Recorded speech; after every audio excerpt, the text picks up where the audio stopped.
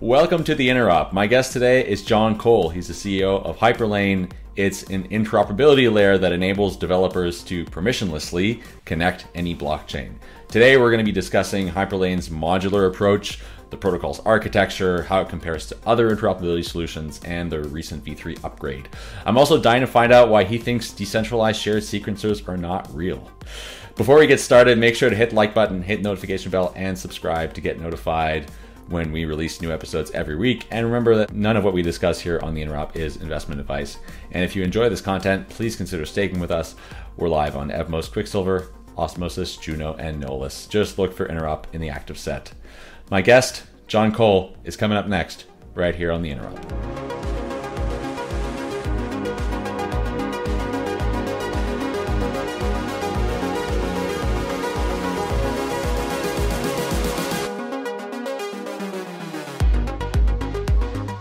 Jon, thanks for joining me today. Of course, great to be here.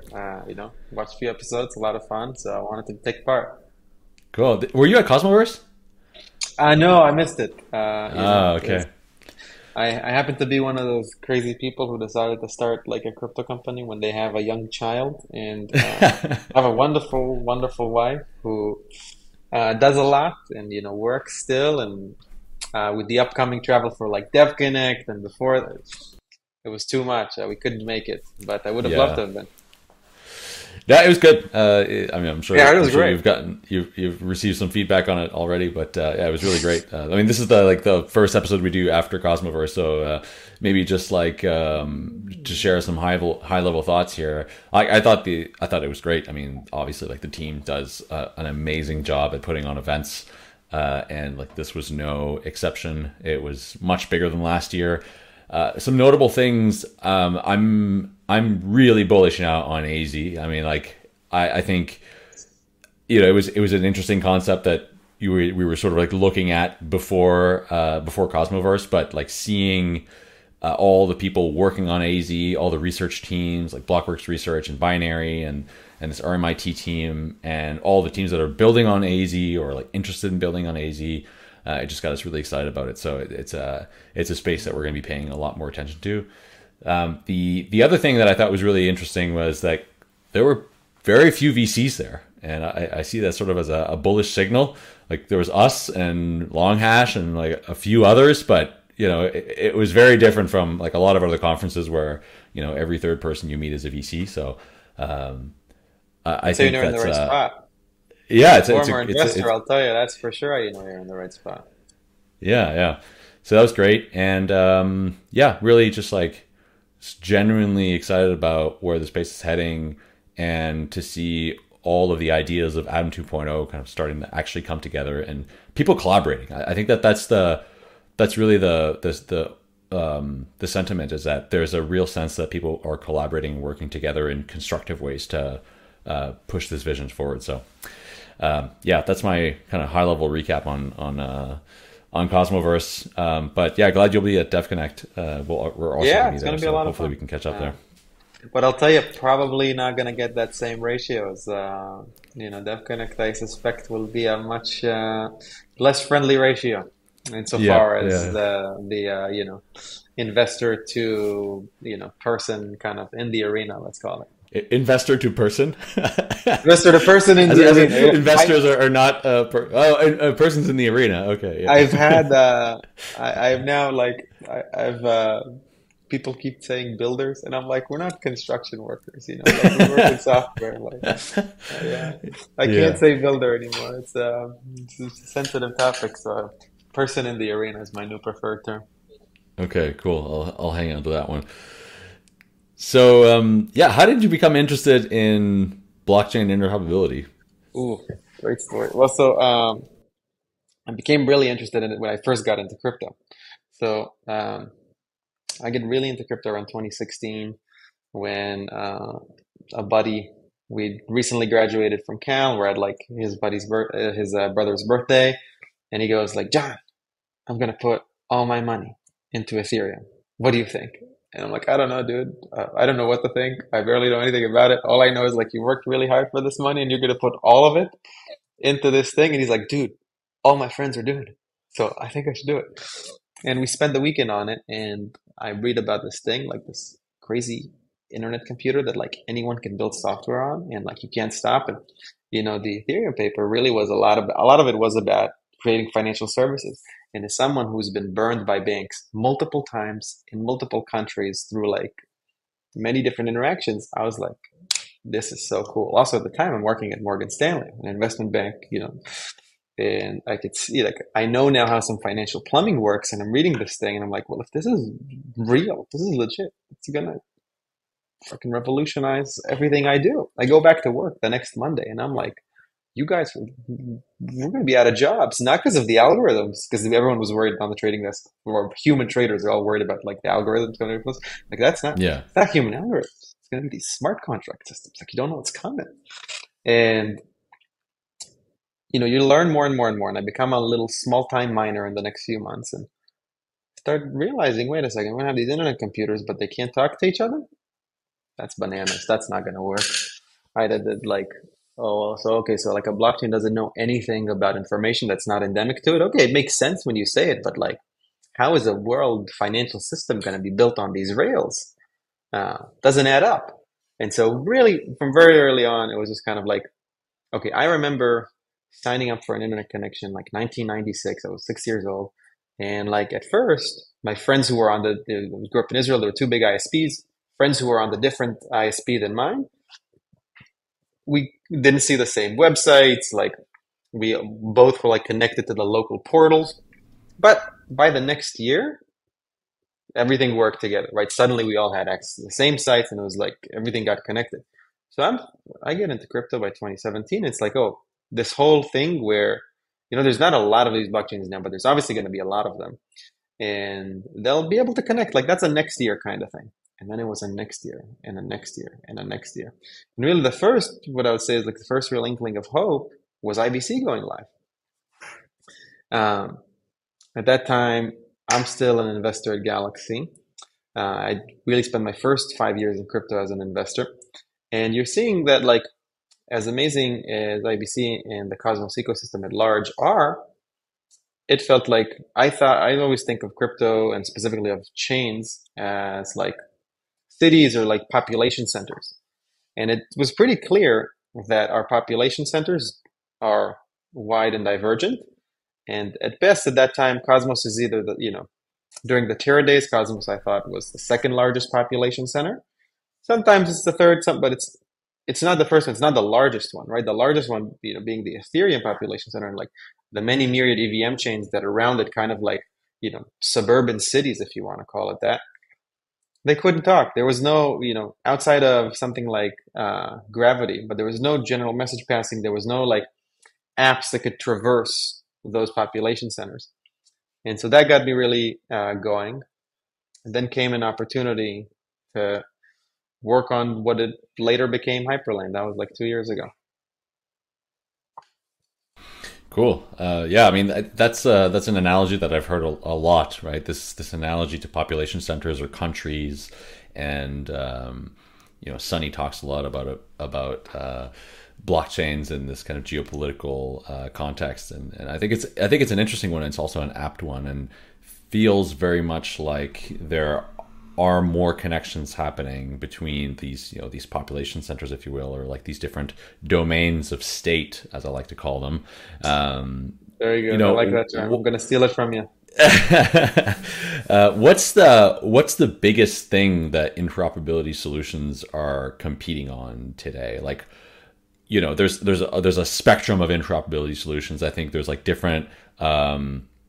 there's different axes to look at interoperability solutions on. So you have the trust versus trust minimized, trusted versus trust minimized, right? So on one end you would have like a multi-sig, on the other end you would have something IBC, and then there are gradients in between. There's also like this notion of like insured bridges or bonded bridges, right, where the game theory is different between each type of bridge. If you look at Hyperlane in that context, where does it sit on these axes? Ooh, that's great. So let me answer the first question about like what are they competing on, and I think the the axes of the parameters that people think they are competing on are what we talked about. It's a relation to trust assumptions. It's a relation to economic security. Ultimately, it's a relation to liquidity and users. And that's what I think. Those are different axes I think everyone thinks they're competing on. What I think the competition really is, from the perspective of an interoperability protocol, is about the interface. Like, whose interface is going to become the go-to interface? And I'm not talking about specifically like the UI. I'm talking about when you're an application developer or you're a chain, like, what do you do to communicate with others? Which interface do you plug into that? And then how often do you have to switch that interface? Does every time that the state of the art in crypto advances, does that mean you now need to have a new interface?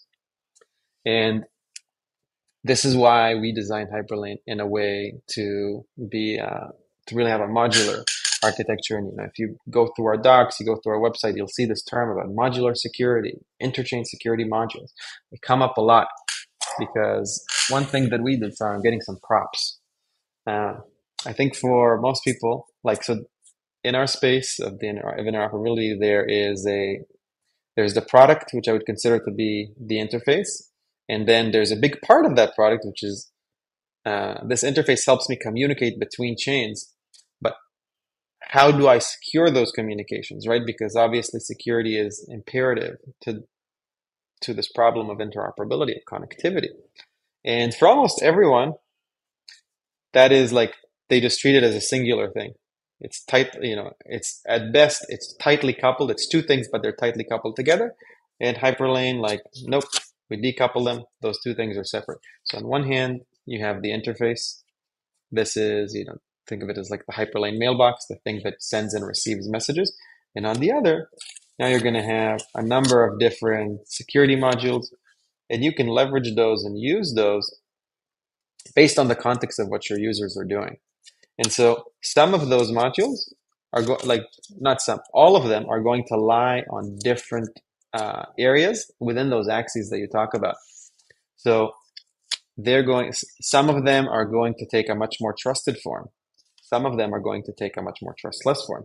For example, with Hyperlane, you're able to secure the communications out of your chain just through like a singular key. That would be the most trusted setup. Or, recently, because Hyperlane is open and permissionless, anyone can wrap their logic as a Hyperlane security module. And actually, we're recently seeing Electron Labs, a team that was building ZK Lite clients, bring their ZK Lite client to Hyperlane as a security module. So now you have these two edges on the spectrum of, on one hand, you could have a setting for Hyperlane that is as maximally trusted, right? It's just a singular key, and hopefully it's someone nice. And the other is you have a zero-knowledge based Lite client where it is completely trustless. And both of those things can exist in the same system. Both of those things, most importantly, can be accessed from the same interface. And that's really what I think. That's what we're trying to compete on, and certainly, like, I'm sure different people have different feelings. I want to dive in a little bit deeper here into this modular concept.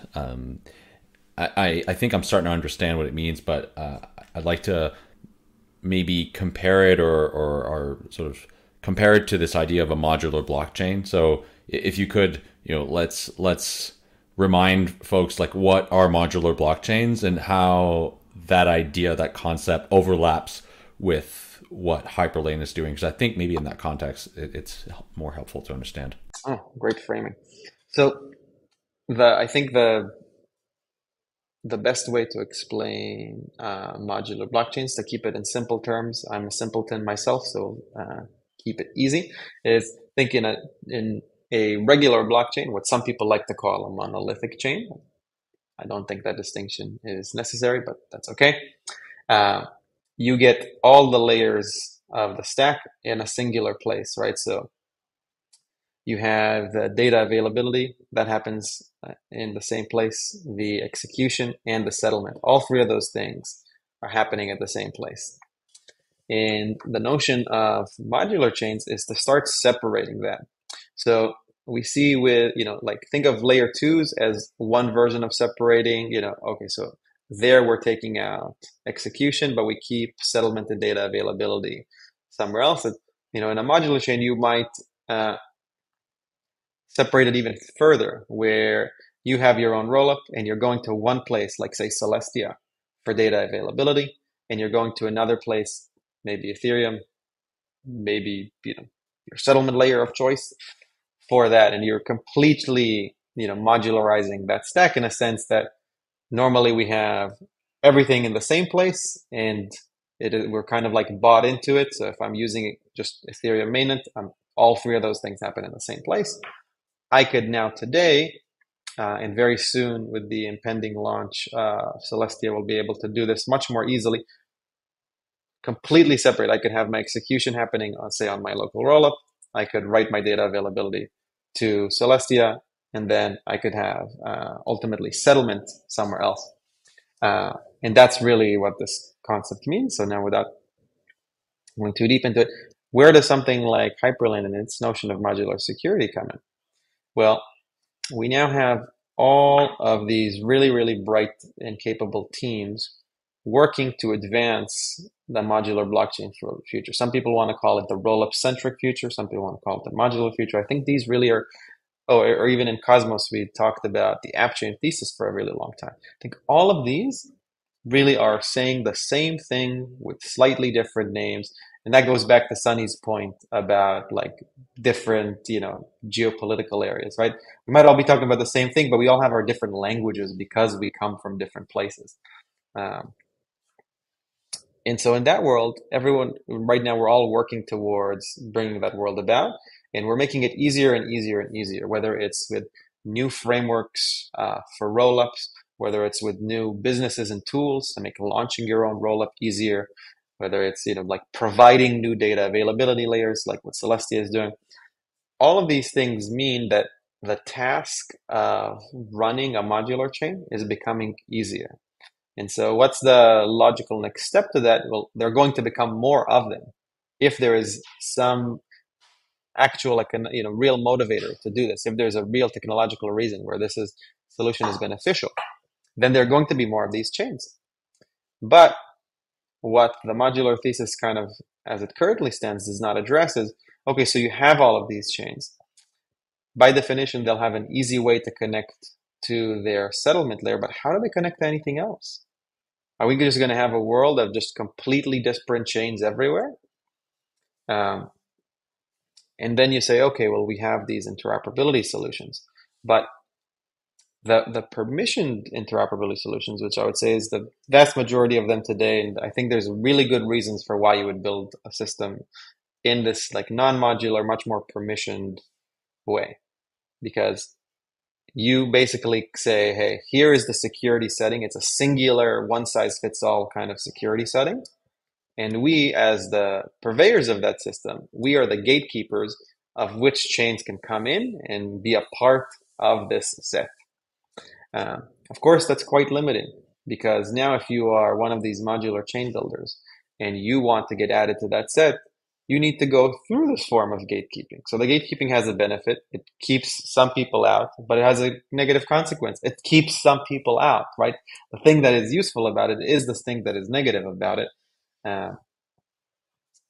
And so with Hyperlane's modular design, we allow anyone to create different security settings, different security modules. And now you can kind of be the master of your own set. And so with this, there are some great benefits, right? No gatekeeping, anyone can come in. But this can also be used for some negatives, for sure, right? Some people might try and lure you into their chain, thinking like, oh, well, it's secured by Hyperlane, so it must be okay. But actually, like, there is no default security setting for Hyperlane. So someone might pretend like this is a very nice, non-malicious security setup, but in reality, it might be quite a malicious one. And that's kind of the other side of permissionlessness, right? Like, if anyone can do what they want, there's good things that are going to come out of it. Bad things could come out of that too. So you're talking when you're talking about this this particular, say, like attack vector, are you describing a situation where the destination chain is malicious, or where the construction, the modular construction of the hyperlane interoperability bridge, if you will, between these two chains is malicious? In the same way that you can trust IBC, but you also need to trust the destination chain. Yes. Sorry. So yes. So that is really what I'm talking. Where like, um, especially in the modular world, a lot of times we're going to be the and I guess the point of Hyperlane is to make it very accessible to the people who are creating their own modular chains. And so in that realm, we expect that certainly the first purveyor of of security, of going into like, if you're going to say be bridging into a new destination chain using something like Hyperlane, chances are that it's that chain that is operating the security. And one thing you can do with Hyperlane is use that chain's validator set if it's a Tendermint chain, or maybe even use that chain's sequencer if it's a rollup as the thing that secures the communication going out of that chain. Now, and what are you doing in that case? You're basically trusting that chain, and so the same the same thing that ends up happening, where like ultimately you have to trust that chain, is going to be happening here. And so if that is done maliciously, people could get hurt. Now, there's another vector with Hyperlane that does not exist in IBC, because anyone can put Hyperlane anywhere. Someone could even do it not on their own chain. They could say create a bridge into someone else's chain. That chain itself might not be malicious, but they create a Hyperlane connection, say between maybe Osmosis and this new like EVM chain they create, or could be like a C-level Hyperlane is VM agnostic, so it works in many networks. Uh, and it's not their chain. So it's not that the other chain was malicious, but they're like, hey, no, we made this new bridge. It's awesome. Like, come use it. And they tell you like all the reasons why you should believe it's secure. But unless you look underneath the hood, you might not see that they're doing something that's not so kosher, right? That maybe they're only running it where like the communication is secured by one key. Because again, Hyperlane offers you a lot of flexibility and expressibility in how you secure that communication. And so maybe it's a good time to get into a little bit about like the architecture, and some of this will make a little bit more sense, in why it can be both a very, very good thing, but also opens the door for certain malicious things to happen. Yeah, I'd like to talk about the architecture before, though. I want to address your hot take, which was that Oh, yeah. you think decentralized shared sequences are not real. So while we're still on the topic of modularity, can you dissect this statement? Would love to. I'd love to. I love that. At first, I have great appreciation for anyone who's working on this problem. It's a very, very difficult problem. Um, but my contention, and is that if you think about what are the actions that are described by what would ultimately be a shared sequencer network, you're now talking about accepting transactions from multiple sources, collating them into a single place, and somehow doing it in such a way where all of those transactions are synchronized, can become atomic, and that at the same time, this is somehow going to afford you scalability that is not found in any of those places individually. And that, I would argue, that is not real. What that is describing is a blockchain that accepts transactions from other blockchains. And I think, for us in the realm of interoperability, we are, we're in a similar neighborhood to to this problem. Because if you think about what Hyperlane does, what any bona fide interoperability protocol does, we accept transactions from lots of chains, and the one thing we're not trying to do is to sync, or I guess some might be, right? But certainly in the case of Hyperlane, because there is no singular Hyperlane chain, we don't try and synchronize these transactions at the same time. We're not sending them to a singular place and collating them in such a way where they later on need to be processed atomically into some place. And so I think that that gives us a view into how difficult this problem is, and that ultimately, if you try to say, okay, hey, I'm going to have 10 different chains, or I'm going to have 10 different rollups, and all of them are going to be sending their transactions to me, and I'm going to allow them to have atomic interoperability, right? So like I'll be able to process their transactions in such a way that they could have atomic composability between them, and I'm going to give them, massive scalability. Those things don't add up to me, because the first thing you need to do, blockchains really are ultimately, a lot of them with their operations are about time. Like, how long does it take to process a block, and like, how does this time sync with other times? And so, first thing you need to do is you need to sync up how often things get processed. Because if my roll up and your roll up are expecting things to happen at a different time, well, that's not going to work in this case. All of us now need to live on like a much more unified block time, and ultimately that unified block time is decided by that shared sequencer. So I could see how a shared sequencer that is completely centralized could work much better. But now if you're talking about synchronizing all these different chains and doing it in a decentralized fashion, I don't see how you don't run into the same problems that a network like Ethereum runs into when it tries to ensure that it takes, many transactions, millions of transactions from a maximally decentralized network of nodes. It's this. I view it as very much as the same issue, and that's why I like to, I don't think that this notion of decentralized shared sequencers is truly real. I think it's a blockchain that would take transactions from other blockchains, which is a totally fine endeavor to pursue.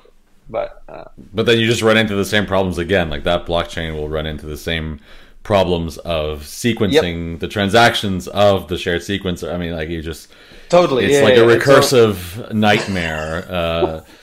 Which, yeah, I mean, yeah, I tend to agree with this idea. I think that as we decouple and modularize different parts of the stack, there are ultimately going to be some parts of the stack that will rely on. We won't be able to decentralize fully in the yep, way that like fully trust minimized systems should be, and it's all about like making the trade-offs for the system that you're building. Like where can you accept a higher degree of centralization, or in this case, like where could you accept less trust minimization at what layers of the stack and what specific areas.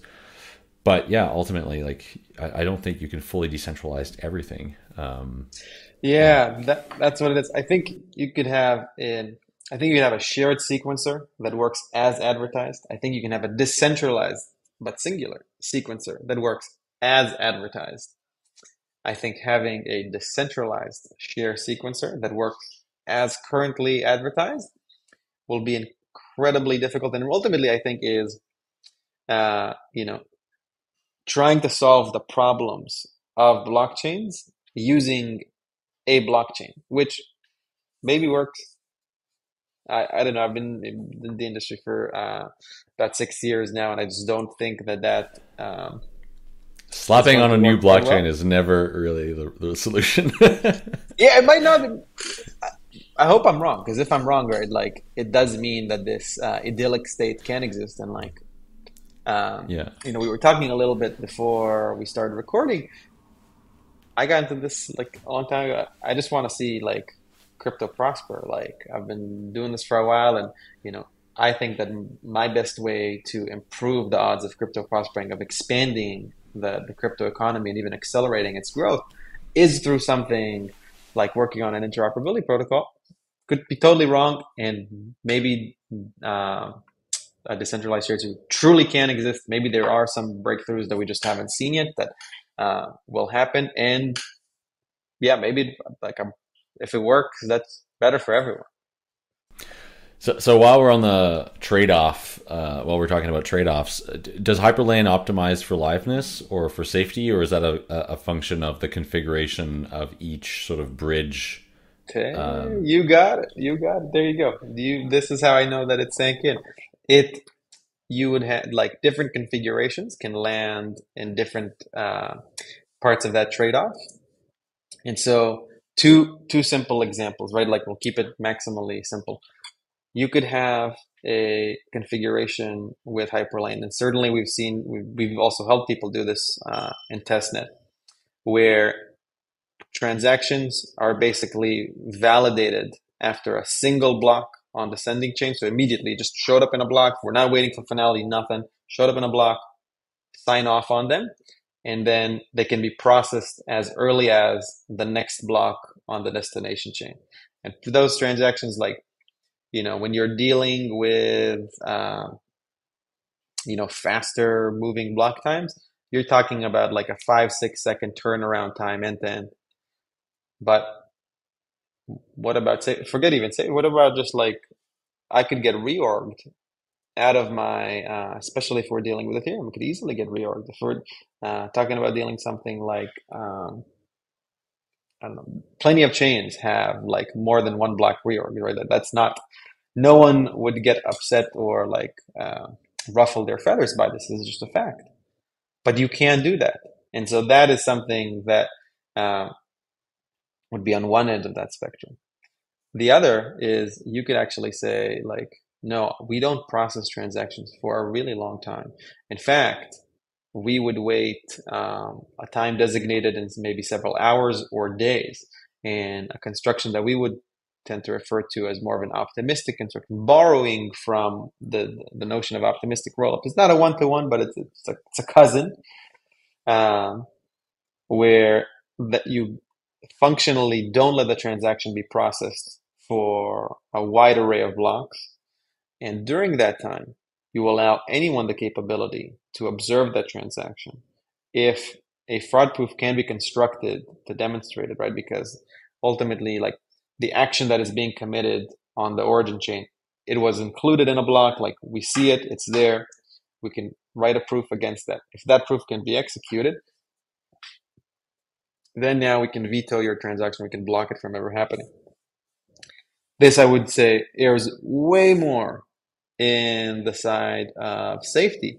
But what does it actually mean to veto that transaction? You actually have to kill the channel. And so you're killing the liveness for that channel. And so those are, I'd say, like the two extremes of, hey, we're going 1-1, where, one block, not so high on the safety axis, or we're going, n many blocks, but we're also giving you the option to basically like eliminate liveness in this situation. Because once a channel is compromised, like, do you even want it open? Like, forget just one transaction going through that looks bad. Like, how do you know that there's not going to be another 10 after it? So at some point, you got to kill the channel. Maybe you don't kill it but you got to kill it, and then you might lose liveness. You will lose liveness for this period until like the new channel is up. So I guess, but yeah, one last thing I want to point here before we get into the architecture. It sounds like Hyperlane is more of an interoperability framework than a solution. It's more of a framework for building interoperability solutions that cater to the needs of like different sort of trade-offs, like in this case, liveness or safety. Those considerations need to be made on a per app basis, and it allows you to sort of like construct your own interoperability solution, and sort of find the right place between these two trade-offs. Okay, cool. Exactly right. Now, it does have like some pre-made options, so I like to think of it as, a box of Legos, but there are some diagrams that they're like, well, here's how you build an X-Wing, and here's how you build like a pirate ship. But ultimately, yeah, there's a box of Legos there, and if you want to do some wild stuff with it, you certainly can. Cool. So let's talk about the architecture. What are the different pieces of this modular interoperability stack, and maybe getting into the modules and the function of the interchain security modules. Of course. So you'll need three things to basically bring Hyperlane to your chain. And the first one of those we talked about it briefly earlier.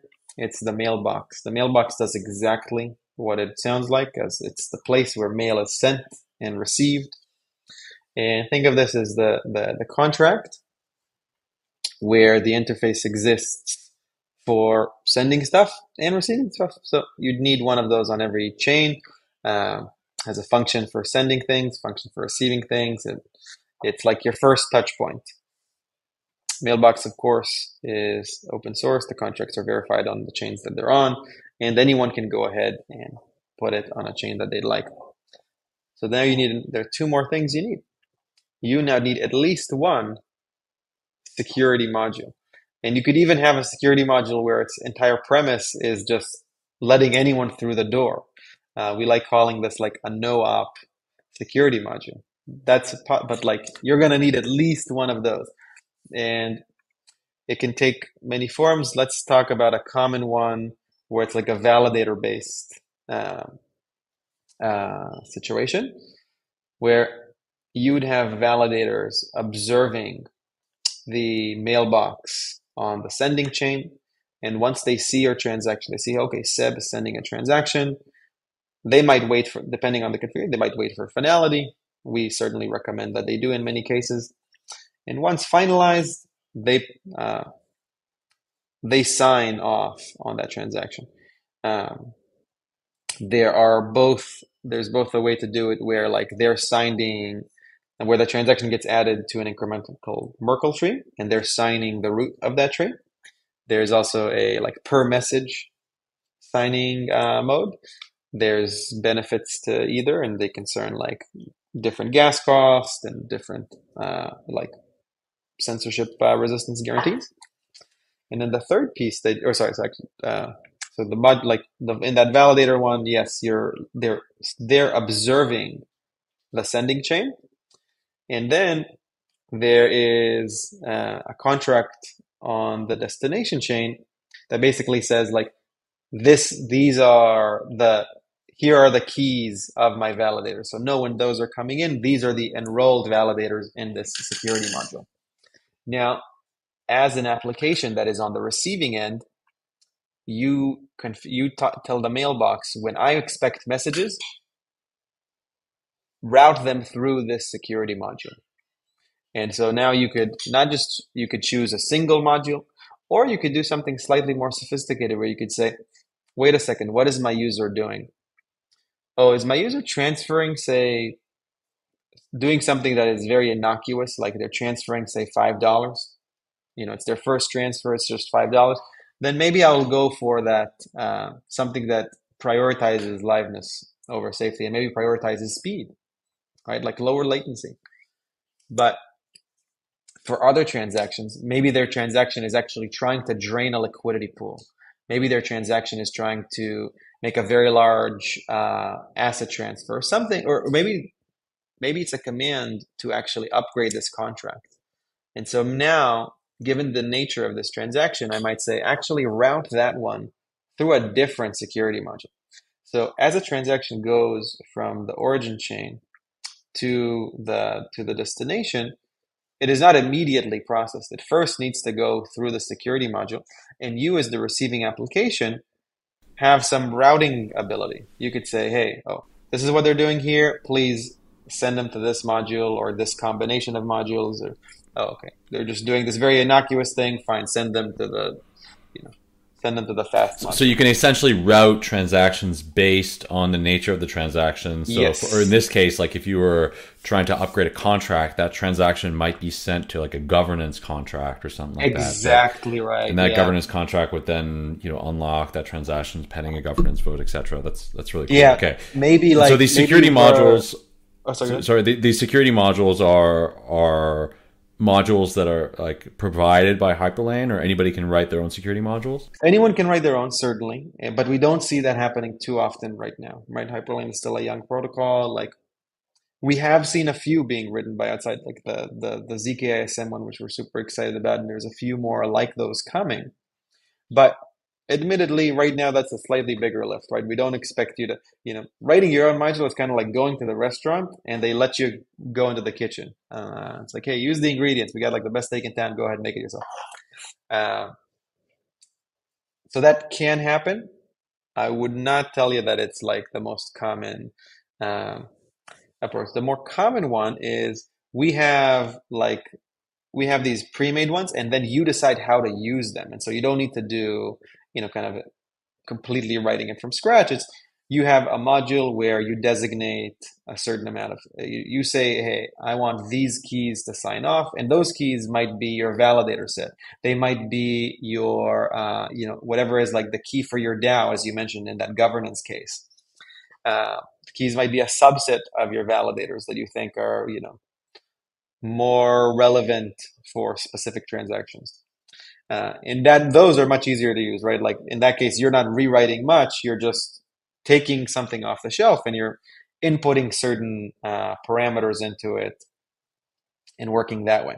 And so that's the security part. And the third thing that you need to have a Hyperlane integration is basically in between those chains, you need to have what in Hyperlane terms we call a relayer. It's pretty similar to IBC relayers in the sense that you're not really trusting this relayer with the contents of your message. The relayer can't meddle with the contents. They are purely like a messenger. And right now, senders, when they pay for their transaction, they specify the relayer they're paying for.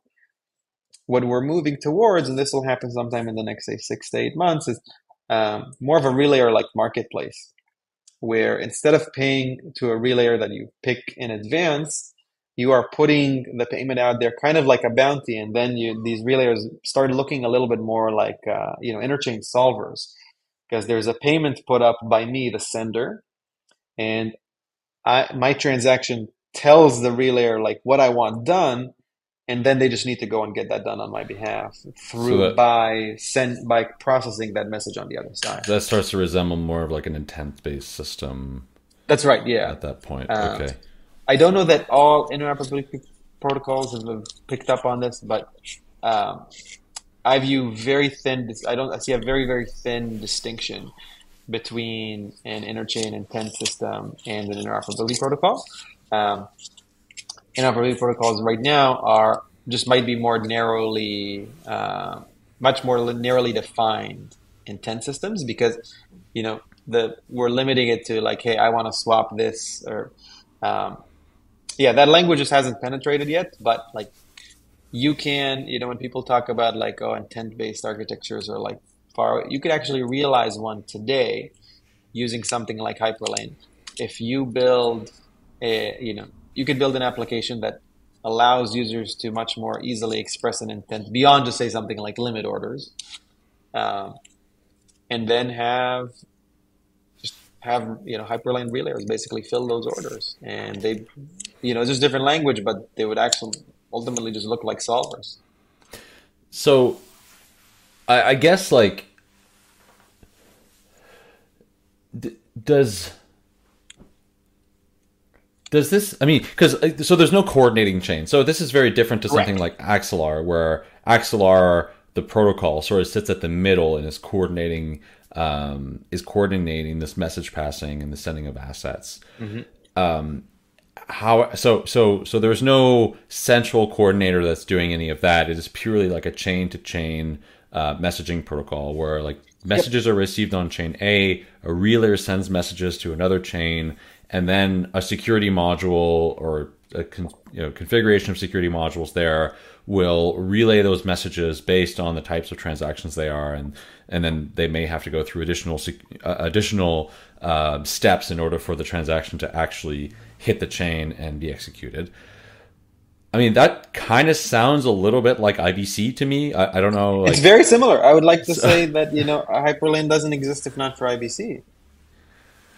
So what is the key difference? I mean, because IBC sort of exists as a spec, right? Like, does the IBC spec, is it lacking in its functionality where Hyperlane couldn't have just implemented the IBC spec and maybe like add some security add some sort of features like the security module that I think really augments, the security of interoperability between chains. So what's the difference, I guess, as between... it stands is very complex and was kind of built, I don't want to put words in people's mouths, but I think if you look at it, it was built with a certain chain construction in mind. And really was designed at a time where if someone said my blockchain design is going to be the most dominant one, you would believe them. Like that was a reasonable statement to make 4, 5, 6+ years ago. Today, where we see a number of designs, certainly the EVM might be the most dominant, whether it's good or bad, right? But there are good reasons why we still haven't seen, um, you know, that there are not many reliable IBC implementations for EVM chains is not coincidence. It's not for lack of trying. It's not that there's not enough smart people trying to. There's many smart people working on this. Uh, it is that, in my view, that the IBC spec is quite complex and was designed with Tendermint chains, or something that looks like a Tendermint chain in mind, right? A chain that has like client verification, a chain that does have fast finality. But for us, we wanted to focus on extensibility. I wanted to see something that ultimately could let anyone connect any chain. Now, IBC lets anyone easily connect a Tendermint chain. But I'll give you one example, right? Like the callbacks that are necessitated in IBC are very useful in the context of two Tendermint chains talking to each other. But you have to, so basically, like, you have to send, like a callback is being sent from the destination back to the origin to kind of let them know, like, hey, we're all good, the thing happened. If you're dealing with like slower finality and more expensive chains like Ethereum, now you made that interaction much more onerous.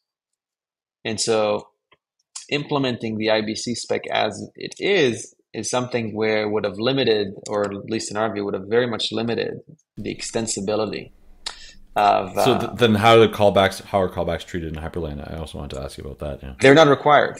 They're not required. Yeah. Okay. So you could send assets to another chain and not know whether the assets were minted. Yeah. So the way that is handled through a much more like call it like less rigid process, where you could just check like the Hyperlane Explorer, let's say, and see, oh, well, my thing arrived. But observing what happened on the destination, we think achieves that same benefit in majority of cases. And so you're sort of relying on the application to check. Correct, and giving them the tools to make that much easier. Right. Okay. Rather than the chain actually getting a confirmation that exactly. Yeah. Yeah. Because so I think this is really interesting. I think this is really interesting because I was thinking about the web, right, and how like interoperability happened in the web, and you were talking earlier about how like your email communications were hindered back in the 90s, and then it all kind of like fixed itself. But I think interoperability in the web really happened if you take a step back and look at computers, right? So you have like Unix computers, you have Windows computers, there might be like other types of OSs out there, and interoperability between these systems happened at the application layer. So like we're talking right now through HTTP, and you could be on a Mac, I could be on a Linux computer, any other computer, as long as like we're in HTTP and we're in a browser, we can interoperate, because that application layer interoperability works. We're not like talking at the kernel layer. We're talking at the application layer through a protocol which is called TCP/IP, right? And it seems like what you're describing here is you're relying on the application layer to ensure that finality happens, rather than like the protocol actually enabling the interoperability. That's I think that's an apt description. We do leave more to the application layer, because I think if you want to be more extensible, what's at the other end of that is being more rigid. And if we want it to be more rigid, like IBC is already there, right? But with the expressed goal of kind of maximizing the extensibility. And I think this has been proven out, as now we've seen, and the coolest thing is that these are completely separate teams. This is not our team. Hyperlane has been built for Cosmos SDK, for Move, the Move VM, and for it's even being built for Cardano's environment. And then as well as a number of smaller, more bespoke VMs by teams like Cadena and teams like Masa that have, again, more unique constructions. And they're implementing Hyperlane for their own environment.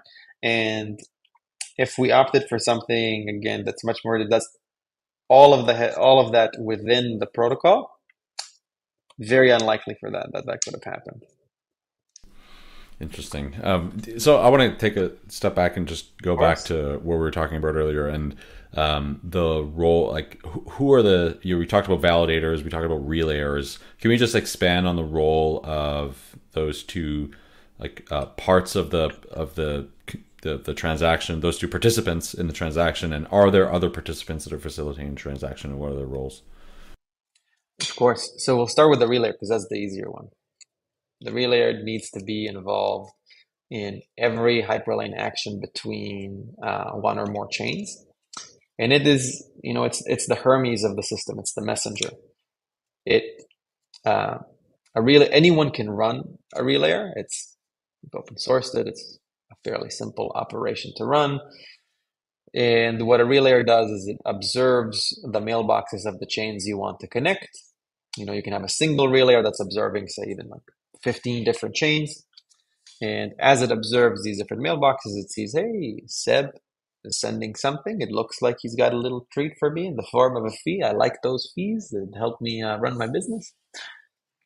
And then I check, wait a minute. Okay, so in their message, Seb says that it's going like to this place, this application, and that these are the security modules being used. Are there valid signatures tied to this? They're supposed to be at this location. Maybe they're on IPFS, maybe they're on like some publicly available like cloud destination. I find them. Everything looks good. I initiate the processing. So that's really all the relayer does. It is involved, again, as I said, in every Hyperlane transaction. Because anyone can run one, you could even envision a situation where users are doing it, right? Like I remember seeing sometime in the last 2 years, like a really cool script that allowed users to like inject their transaction, or sorry, to relay their own like IBC transactions. That is ultimately possible with Hyperlane as well. Full disclosure, not happening right now. No one's. I guess someone tried to do that in the hackathon once, but it wasn't what we call production grade, even though they put a valiant effort. Now onwards to something like the validator. Something like so just one second, like on the relayer. Oh, yeah, of course. The relayer is so the relayer is remunerated for this work, obviously, but it doesn't have to be. But you hope that it sure. is. If it's not, why would they do it? So just to make this comparison to IBC once again, that the difference with IBC, because IBC does have relayers, is that there is no like client verification. So like chain B is not checking chain A, and chain A is not checking chain B. Right. Yep, that is okay. That is correct. And then so when the relayer sends that, because the relayer is not tied to the security mechanism in any form or fashion. The relayer is purely a messenger, whereas in the IBC case, right, like the relayer, again, I think I wouldn't say that it's tied to the security function in a way that it performs it, but it relays something about it back to whereas in Hyperlane, the security module, which can be expressed through the validator agent, is where that happens. So there's a world where the relayer relays something to the destination, and then it gets blocked by the security module, where basically like, getting relayed is not a guarantee of anything other than getting relayed. So a transaction can still not arrive at its ultimate destination based on the logic where it gets ran through the security module. That can happen and is expected behavior. Got it. Okay. And so we understand the relayers now. So the validators play a role in specific security configurations, so specific security modules. They don't always play a role, but they can play a role. Yes. I think that's a good way to put. But like they don't, yeah. So they no decided role in security. They're purely a messenger, and then all of the security handling is related to like what they're transferring something from uh, like from one chain to another that is completely secured by the chosen security modules. And if it were to be, altered in any way, the signature that they would be passing along would not match the signature from the security module. And so something would be amiss, and that message would just kind of fail by default. Because what happens on the destination chain is that relay, it initiates a function in the mailbox called process. And what process does is it looks to the contents of the message and it says, oh, okay, well, I'm supposed to go to, here's what I'm supposed to do. I'm supposed to go through these security modules. Okay, cool. Let's run the logic there. And the logic might say, oh, well, is there a signature from this validator? Is there a, or if it's like the optimistic model we talked, has it been enough time? Like, okay, yes. Has it been enough time? Check. Has there been a fraud proof submitted? No. Check. Okay, move on to your destination. If you fail any of these, like that's it. You never get past the mailbox. And it is totally intended or expected behavior for lots of transactions to never make it past the mailbox. Got it. Okay, very cool. And so there comes in like the role of the security modules, and like they can take many forms. We have some presets, like one that's more of a proof of authority one, where you designate which signers. We're about to finalize an economic security one, where it's that same concept of the proof of authority, except now those signers also have value at stake. This enables a really cool form of restaking as well, because it can accept any asset as given. And then, yeah, like I said, people can kind of bring their own, they can bring their own home cook in there. And so it opened the door for a really cool team in Electron bringing their ZK Lite client as a security module. So in the case of roll-ups, so if you take a roll app or a roll up where the roll up doesn't have validators itself, it is relying on other layers of security, and the validators sort of sit at the bottom layer. How would that particular security module work there? Who would be signing or like doing Great verification? Question. So let's say if you went with like the easiest setting, the authority based one. You're now, as the initiator of this, you have to designate like who is going to be signing the messages that go out of my role. And so you could lump it in with your sequencer. That is one setting. At that point, I think that is the preferred setting, because as a roll-up user, to me, that just says I'm receiving the same trust model as using this roll-up just in any other setting. So that's one possibility. The other is validators that are either related or unrelated. So you can like kind of bootstrap a consortium, small as you may want, validators. They might even be putting value at risk. Like they might be staking, Atom. They might be staking your whatever is your native currency on that rollup, because obviously not all rollups choose to use the same gas currency. Okay. And so, yeah, which brings me to my next point, which is gas. I know you guys have some, like a gas module. How does that work? Yeah. So one thing that would be really unpleasant is if gas wasn't handled by the protocol. If gas was left onto the user and you do everything we talked about, but you would also need to specify where you own the gas tokens on that destination chain. That's kind of shitty. That doesn't accomplish almost anything of what we wanted to talk about. And so we have to have a way for Hyperlane to deal with destination gas for you as the user. Because again, right, like if you were initiating a transaction from Osmosis and you're ultimately executing it on Arbitrum, like if you needed to hold ETH on Arbitrum to do that, that's really unpleasant. That's really not great. So the way that Hyperlane handles it is through the relayer primarily, and that's really the reason why they're collecting a fee in most cases. So this is not a committal role, but almost everyone that runs a relayer does this, again, because otherwise the service they're providing is very, very thin. And so the relayer will hold the balance of the gas tokens of the chains that it's connecting. And think of them kind of like an inventory manager. So uh, it charges you on the destination chain in the local currency, but it charges you an amount that basically covers its expenses for processing your transaction on that destination. So going back to that osmosis to Arbitrum example, you're paying in Osmo on osmosis, but you're paying the full amount that includes the tally for what the relayer is going to have to pay on your behalf once you get to Arbitrum. Okay, that makes sense. So you guys just recently released Hyperlane V3 with some notable improvements and for developers. Can you talk a little bit about what's new in Hyperlane V3 and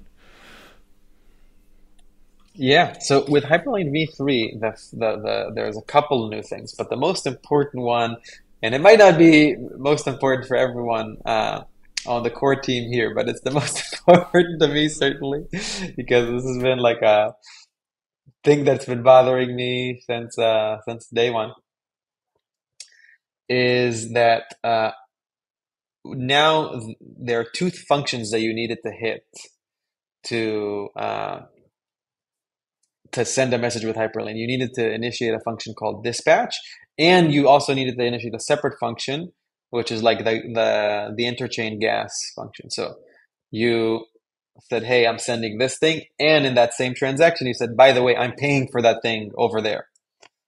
And there was a good like technical reason for why to do that. Well, the protocol was early; it prevented like too early of ossification, etc. That didn't mean we liked it. I certainly did not like it. Uh, it felt kind of janky.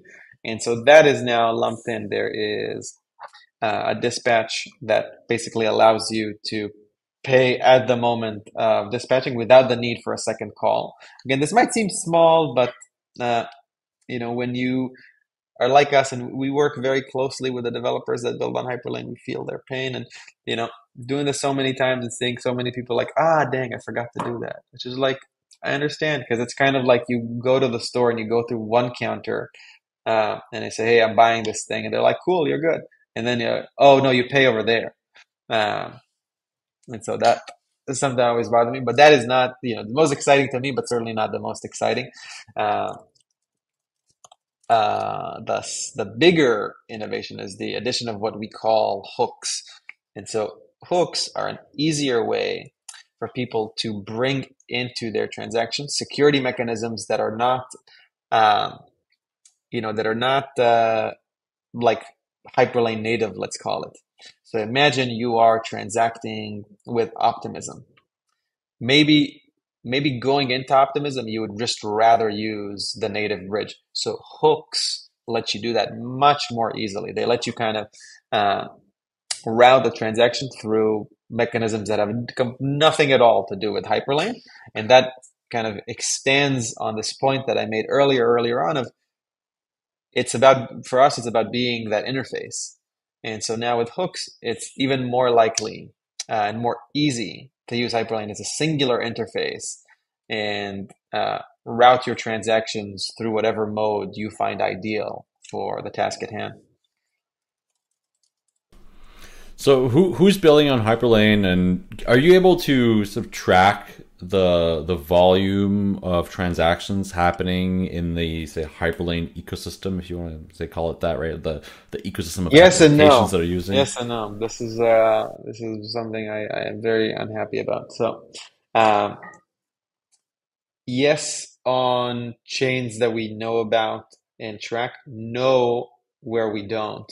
And so, right now, like if you go to the Hyperlane Explorer, it tracks chains where there are deployments that uh, the us in the core team have played a role in. And these are like, and what's being tracked is the movement between those mailboxes. Those are again mailboxes that we know of and are aware of. If you put Hyperlane on your own chain tomorrow and you use it to communicate with it, uh, we're probably not going to know about it unless you tell us. And so that we don't. There's some like telemetry stuff that we can do, but uh, isn't done yet. Kind of in the in the freewheeling spirit of crypto, and it is unfortunate, I would say. But yeah, we don't get a full picture. So uh, I mean, it's kind of a feature and a bug, right? I mean, it's yeah, exactly. Now, it's something that we're working to make easier for people who are like growing the hyperlink. So we are creating a registry where people can more easily add like, hey, I just worked Hyperlane and I put it on Aptos, or hey, I'm just I'm putting it here, putting it there, um, because certainly by now there is many deployments of Hyperlane that have nothing to do with the core team, as there are of the ones that we've played a role with. And that's certainly the goal, right? Like I want to, a year from now, that the vast majority of them have nothing to do with the core team. I think that is ultimately like what it means to have a decentralized protocol. But certainly from a day-to-day perspective, it's like, oh, we can't see this as easily. So to your other question of like, who's building with it? It's primarily, I like to talk about, kind of we have a lot of themes that we draw from Star Wars. Our name actually is Hyperlane in the Star Wars universe. I actually didn't know this until one of our colleagues proposed it. Hyperlane is like the easiest path, the safest and fastest path between like star systems. It's what they use to travel between star systems. And I was like, oh, this is it's a the great name. warp of Star Wars Yeah, jumpers. exactly. It's like the warp drive path. And so, he's more of a Star Wars guy. I'm more of a Trekkie. My dad, rest in peace, he was a massive Same, Star Trek same. fan. And so we have like a little bit of both where we've created like Someone's gonna one of build our a competing solution, and they're gonna call it warp drive. well, we beat him to it. We beat him to it. So we have warp Oh right, I routes know. where like the Yeah. easiest way to bridge assets with Hyperlink to bring them to any new chain is through what we call warp routes. So that was like sticking some Star Trek in there. Stuck it. Uh, but so there's with our expansion into Cosmos, through the Cosmos and ultimately the Cosmos SDK module. We'll likely be live on chains like Osmosis, and now we're working very closely with Neutron, which we're super excited about. And all of these can be used now as a hub to reach other rollups. We've been working very closely with the Celestia team on a number of initiatives. We want to play a big role in how rollups that use Celestia for DA are able to continuously do that, and easily do that, and securely do that. Beyond that, we are pretty much solely focused on the roll-up or modular ecosystem, or as you want to call it, the app chain ecosystem. I think all those words kind of combine into the singular thing. And that has been most of our activity. But that said, we still have a number and a growing number of just what we call interchain applications, or just think of it as like just straight up apps, not just app chains that are incorporating Hyperlane. Most recently, um, Aave for its new governance initiative, where they are transferring governance between chains, elected to use Hyperlane alongside Chainlink and Layer Zero, which we think is really cool. And then there's a number of smaller apps like Damn Finance and Yama and Superform that do different like DeFi things. Some of them are like interchain stablecoins. Some of them are like an interchain lending protocol that are using Hyperlane between a more, let's call it established set of chains. But through Hyperlane, they have the ability to expand to any chain they want and no reliance on us. So one of those teams, Damn Finance, they wanted to have their application be available, specifically have their stablecoin be available on a chain that none of the interoperability protocols were covering in A-Star, a chain that is quite big in Japan. And they brought Hyperlane there by themselves, right? They in that way is something that we think is like really cool, really powerful, and it's kind of it's the thesis at work. Very cool. So how can developers start using Hyperlane on their chain? And yeah, what would you like to call upon our audience to do? Great question. So what I'll say is if you are an app developer building, you know, you're not interested in creating your own chain, still reach out, either join our Discord or follow us on Twitter. If you want to have some interchain capabilities, come to us. We can show you how to get started. The docs are obviously a great place, but don't be shy. Again, as I mentioned before,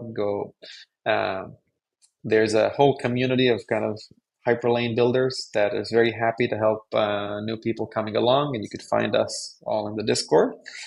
And so certainly do that. If you are building your own chain, if you wanted to start testing around with Hyperlane, you can follow the deploy guide. If you know that's something that you want to do, but that's not something you actually want to deal with, we are now offering access to Hyperlane where our company here will basically run Hyperlane for you as a service. So even if you're like, hey, I want this, but I don't know if I can run it myself, don't be shy. Just come. We'll do it for you.